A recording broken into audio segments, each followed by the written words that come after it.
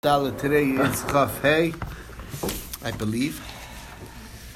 And we're gonna. You trust me? If not, okay. We listen whatever you say. You know? Okay, whatever. Correct me. So we're gonna start our review from. Where do we start? Basically, I think. The bottom of the page on Daf Chav Gimel Amud Beis. I believe that's where we started from the Bamine Rav Yosef. It's about 7 lines up on Daf Chav Gimel Amud Beis. Okay, we're learning Lilu Nishmas from Bashmol Shimon Ben Shemem Ben Aliyah, Naftali Yosef Ben Chaim Nisan Alevi, and also Daniel Ben Baruch Ben Yudele Be'emi. So the question is, no? It's done. Daniel Baruch Ben Emi is done, no? No, I don't think you're right. No? I don't think so. He's not saying Kaddish. No, but not Kaddish. But He doesn't say Kaddish because it's because it's a child. He said 1 year. He said for what? Who else Yeah, is going to say it for? He said he's the year's done. up. Yeah. I don't know. He didn't tell me to stop. That's all I know. I Okay. tell you to stop. Okay. Why don't you ask him? Okay. He's talking about wives. All right. Anyway, so the question that was raised. Okay, weiter. Okay, the question was raised was at the bottom of the page is that what about putting your tefillin under your head? We know that for sure you're not supposed to put it by your feet. That's bizayon. But what about under your head? So he told him. This was Rav Yosef asked Rav Nechunya. Rav Yosef, the son of Rav Nechunya, asked Rav Yehuda this question. So Rav Yehuda told him that, look, let me tell you what Shmuel says. He says it's mutter. Not only is it mutter to put it by your head, but even if you're with your wife. So, meaning he might be intimate with his wife, it's still okay to leave it under the head. Now, problem is, we had a very explicit proof from a brisa that is not true. It says that a person cannot put the tefillin by his feet because it's bizayon. That's fine. But you also can put it by your head. But you could put it by your head. But if it's with your wife, then you can't. And you must put it either 3 tvachim below or 3 tvachim above, etc. Bottom line is, it's straight up, not like Tiyufta to Shmuel. Tiyufta comes along Rav and says, even though there's a Tiyufta to Shmuel from the Brisa, nevertheless, the halacha follows Shmuel in this. The reason is because Kolin to Rinhu Tveyatif, meaning the protection is a bigger concern than the protection of the tefillin is a bigger concern than the bizayon of the tefillin, and that's that's a higher priority. Where do you put the tefillin when it's by your head? So we said between the kar and the keses. That's what Gemara says, between the pillow and the mattress, but not directly beneath his head. He doesn't lie on top of the tefillin. Now, Reb Chia says that you put it in its case. Okay, koiva is like its case under his head. Doesn't that sound like it's right by the head? So the Gemara says not necessarily. It's like right near there. You put the stick. It sticks out, basically towards the outside, and not towards the bedside. Anyway, Bar Kapara would tie it up in in something, some type of. Anyway, he would tie up the tefillin in a urea, like some type of sheet that is on the side of the bed, and he would tie it into the bed sheets. That's how I understand it. Rav Shisha, Breder Rav Idi would place it on a stool and cover it with a sheet. Rav Hamnuna said that one time I was standing in front of Rava, and he said, "Go bring me my tefillin," and they found the tefillin between the pillow and mattress, not by his head, but like near the head area. And I realized that it was a date of the mikvah, and it was to teach the halacha l'maisa that we actually physically practically paskin like Ravo, like Shmuel, the halacha l'maisa. Now Rav Yosef, brother of Nechunya, asked another question from Yehuda. 2 people are in a bed together. Can they face opposite directions to read Kriya Shema, even though they're naked under the covers? And that was the shaila. So he said, Shmuel says that even with your wife, you're allowed to do that. So Rav Yosef says, what do you mean even with your wife? Maybe it's better if it's with your wife, because that's someone who you're accustomed to. Who else would be in the bed with you? Other members of the household. You have to realize it was, anyway, sometimes. The Charlie and the Chocolate Factory, right? Right. Grandparents. Grandparents, everyone, right. He is. He's not familiar with that reference. Okay. No. I'm familiar. Okay. Okay. If you can only Cultural afford one bed. divides here. Okay. All right. Anyway, so the Gemara says, it brings a question. Two people are in, it's a kash on this, because it says two people are in a bed together. They can each face the other side and read Kriya Shema.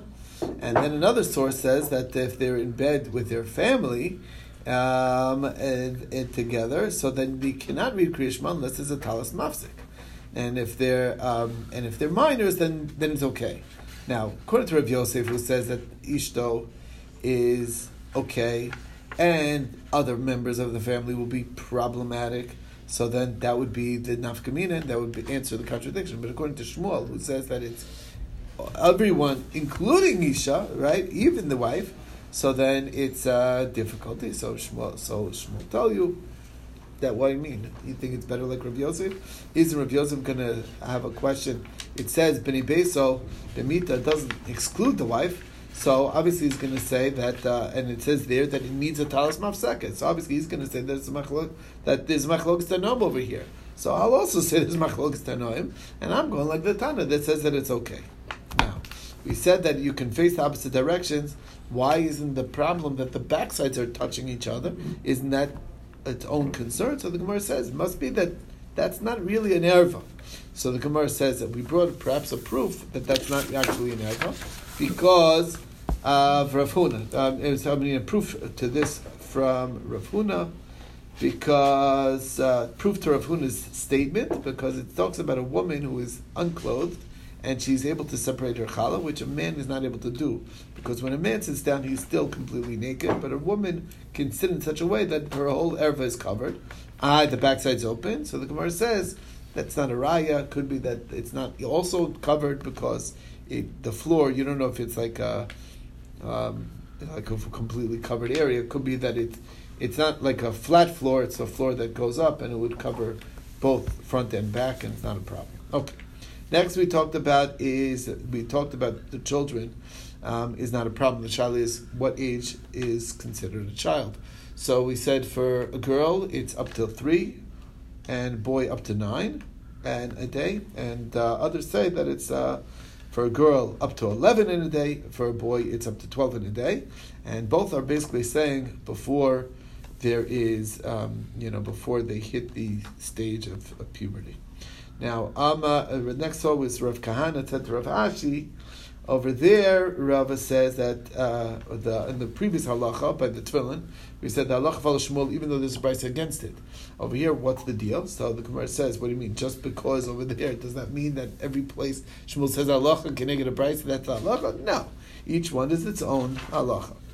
Comes along Ramari told her Papa, what if here is sticking out of the clothes from the makam erva? Does that create a problem? So the Gemara says that's nothing. That's not considered an erva. Okay. Next thing we talked about in general, that tavach bish erva, and the question is, what does that mean? If it means gazing, that's always a problem, and there's a basis from the Torah. The Torah talks about the jewelry that women wear on the visible parts of the body and also on the covered parts of the body, and they put them in the same category to tell you that gazing at a woman, no matter which part of the woman, even her pinky, which is typically open, it's the same as gazing in any part of her body that's inappropriate, and so that's for sure not what we're talking about. So we're talking about one's own wife, and a tefach of one's own wife is still asur l'kriyas shema, and that's a raya. Basically, that we're really not going like Shmuel, really. Okay. Next, we talked about is the thigh of a woman in general as an erva, and we quoted a pasuk of that effect in Gali Shok, and we called that an erva.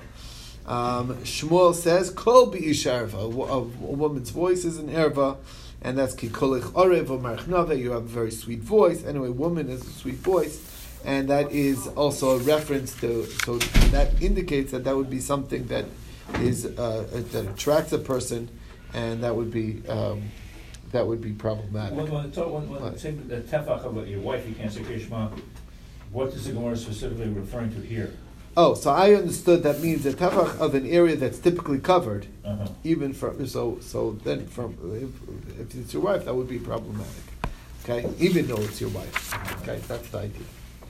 Okay, which is basically okay. I mean, that's the story. Okay, Rav Sheshes says Seir B'isha is an erva, and that's also a pasuk to that effect. Okay, next we talked about Rav Chanina.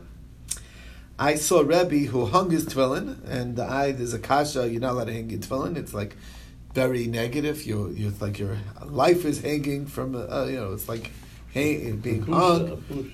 Right? It's inappropriate.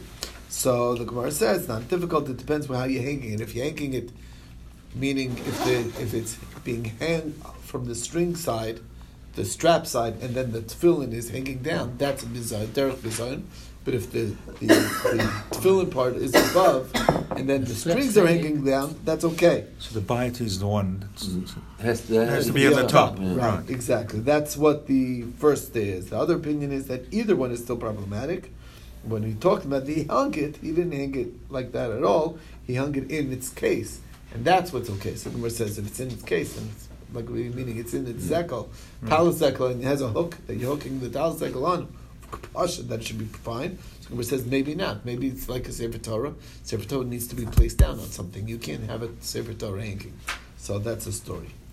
Okay, brings us to the next Gemara talks about Rebbe, how and when he davened, he had burped in his davening, he yawned in his davening, he sneezed in his davening, he spit in his davening, he flicked out the lice in his clothes in the davening. He just would not wrap his tefillin, his talis in the middle of davening. Meaning, if his talis falls down, he's not going to grab. He didn't go grab it and pick it up in the middle of davening. When he did yawn, he would cover his mouth while yawning. So the kasha is. You don't know Shmoneh only. This is in the middle of Amida. Now the shaila is that everything that he did sounds problematic. It says if somebody, well, not everything, but I'm saying it says if somebody makes davens out loud, that's a Ketani Amana. It's like you don't believe God can hear you when you're davening quietly. If you really raise your voice, make it very loud, so then that's like the Nevi'ah Sheker. If you if you burp or yawn in the middle of davening, that's like a haughty thing to do. If you sneeze in davening, it's a siman ra. So, and some say it's like you're a mechur, you're a really bad person, a grubba person, so to speak. And if you spit in davening, then it's like spitting before the king. So all those things that he did, it sounds like it's terrible things to do. So we can answer some of them by saying, look, there's two types of burping and yawning. There's burping and yawning that you brought out on your own, and then those that happen to you against your will. So when it's against your will, it's nothing to do. But sometimes it's something that you can initiate willfully, and that's prohibited or very negative. Now, the sneezing, what's the contradiction? Sneezing is always involuntary. The Gemara answers is that there's two kinds of sneezes. There's a sneeze that's coming out of your nose, and then the sneeze out of your backside of your body. That's what's problematic. Okay, so the Gemara says, okay, it's not really a sneeze, but anyway, that's the passing gas. So the Gemara says, and that's where Abzera says that Laura from Nuno told me, and it was very valuable of a lesson, that somebody who sneezes in his davening is actually a very good sign, because just like you know after a sneeze you feel better. So too, that's you're making it's like a nachas ruach to you. You calms down after the sneeze. So too, it's a nachas ruach to Hashem. Now the spitting question, that's already more problematic, because that's here he's spitting there, that, right? So what's the story? So the Gemara says maybe it's like Rav Yehuda, because Rav Yehuda says that if somebody's in the middle of davening and it turns out that he had some spit, so then he should swallow it into his garment, into his talis. It's a nice talis, so you don't want to ruin the talis, so you do it into your headdress. They used to have like a kerchief or something that they wore. And Ravina says if that's Ravina says I was behind Rav Ashi and he went behind me to like go ahead and spit it out. So that was why doesn't it say that you could do it into your clothes? He says, look, but I'm a nina datoy, meaning I'm a very queasy person. It will gross me out, and probably we all fit that category. So then you need something to spit into. So that's the story. Okay, and I still remember Rabbi Rabbi Berlwein is that one of the biggest, the first things that Reform tried to institute was to get rid of the spittoons in the synagogue. The what? The spittoon. I don't know what That's that something that you. It used to be that in Big every place. cup. To spit into? It's a big thing just to spit into, right? Because you smoke, you chew tobacco, People used to and chew you have to tobacco get all the rid of time. it. So, you know, With a Right. copper bowl, I Even remember. in shore. You remember, you Yeah. grew up, see? That was I the don't big. know. That was the big innovation, and everyone's like, "Wow, you're going to get rid of the spittoon." That was the big. Otherwise, you throw it on the floor. What are you going to do with it? Right. Anyway, It's so a that's the lot. story. All right. hungry. Next. Remember, guys, Somebody who raises his voice in davening loud is Ketani Amona. We said that's not appropriate. Rav Huna says that depends why you're doing it. If you're doing it because you think Hashem can't hear, that's problematic. But if it's because you can't concentrate when you're whispering, meaning it helps you concentrate, then it's not negative. However, if it's going to disturb other people, then it is negative even then. Okay. Now Rav Abba was trying to avoid Rav Yehuda at all costs because he wanted to go to Eretz Yisrael, and Rav Yehuda had a shita against going to Eretz Yisrael. He says that you need to stay in Chutz La'aretz until Hashem remembers, meaning it's not appropriate to to go to Eretz Yisrael nowadays.